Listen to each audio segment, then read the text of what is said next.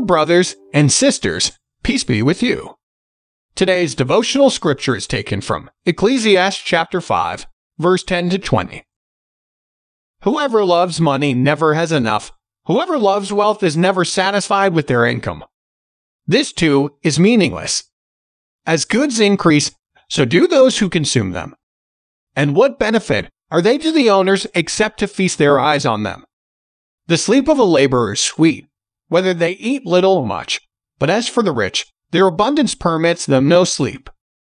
I have seen a grievous evil under the sun, wealth hoarded to the harm of its owners, or wealth lost through some misfortune, so that when they have children there is nothing left for them to inherit. Everyone comes naked from their mother's womb, and as everyone comes, so they depart. They take nothing from their toil that they can carry in their hands.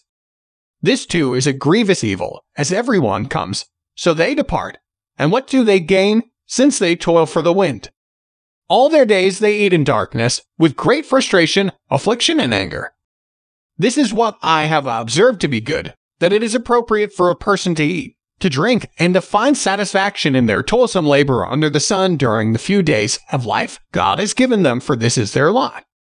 Moreover, when God gives someone wealth and possessions, and the ability to enjoy them, to accept their lot, and be happy in their toil, this is a gift of God. They seldom reflect on the days of their life, because God keeps them occupied with gladness of heart. Let us pray. Lord Jesus, help us to focus on the things of heaven, not the things of earth. Amen.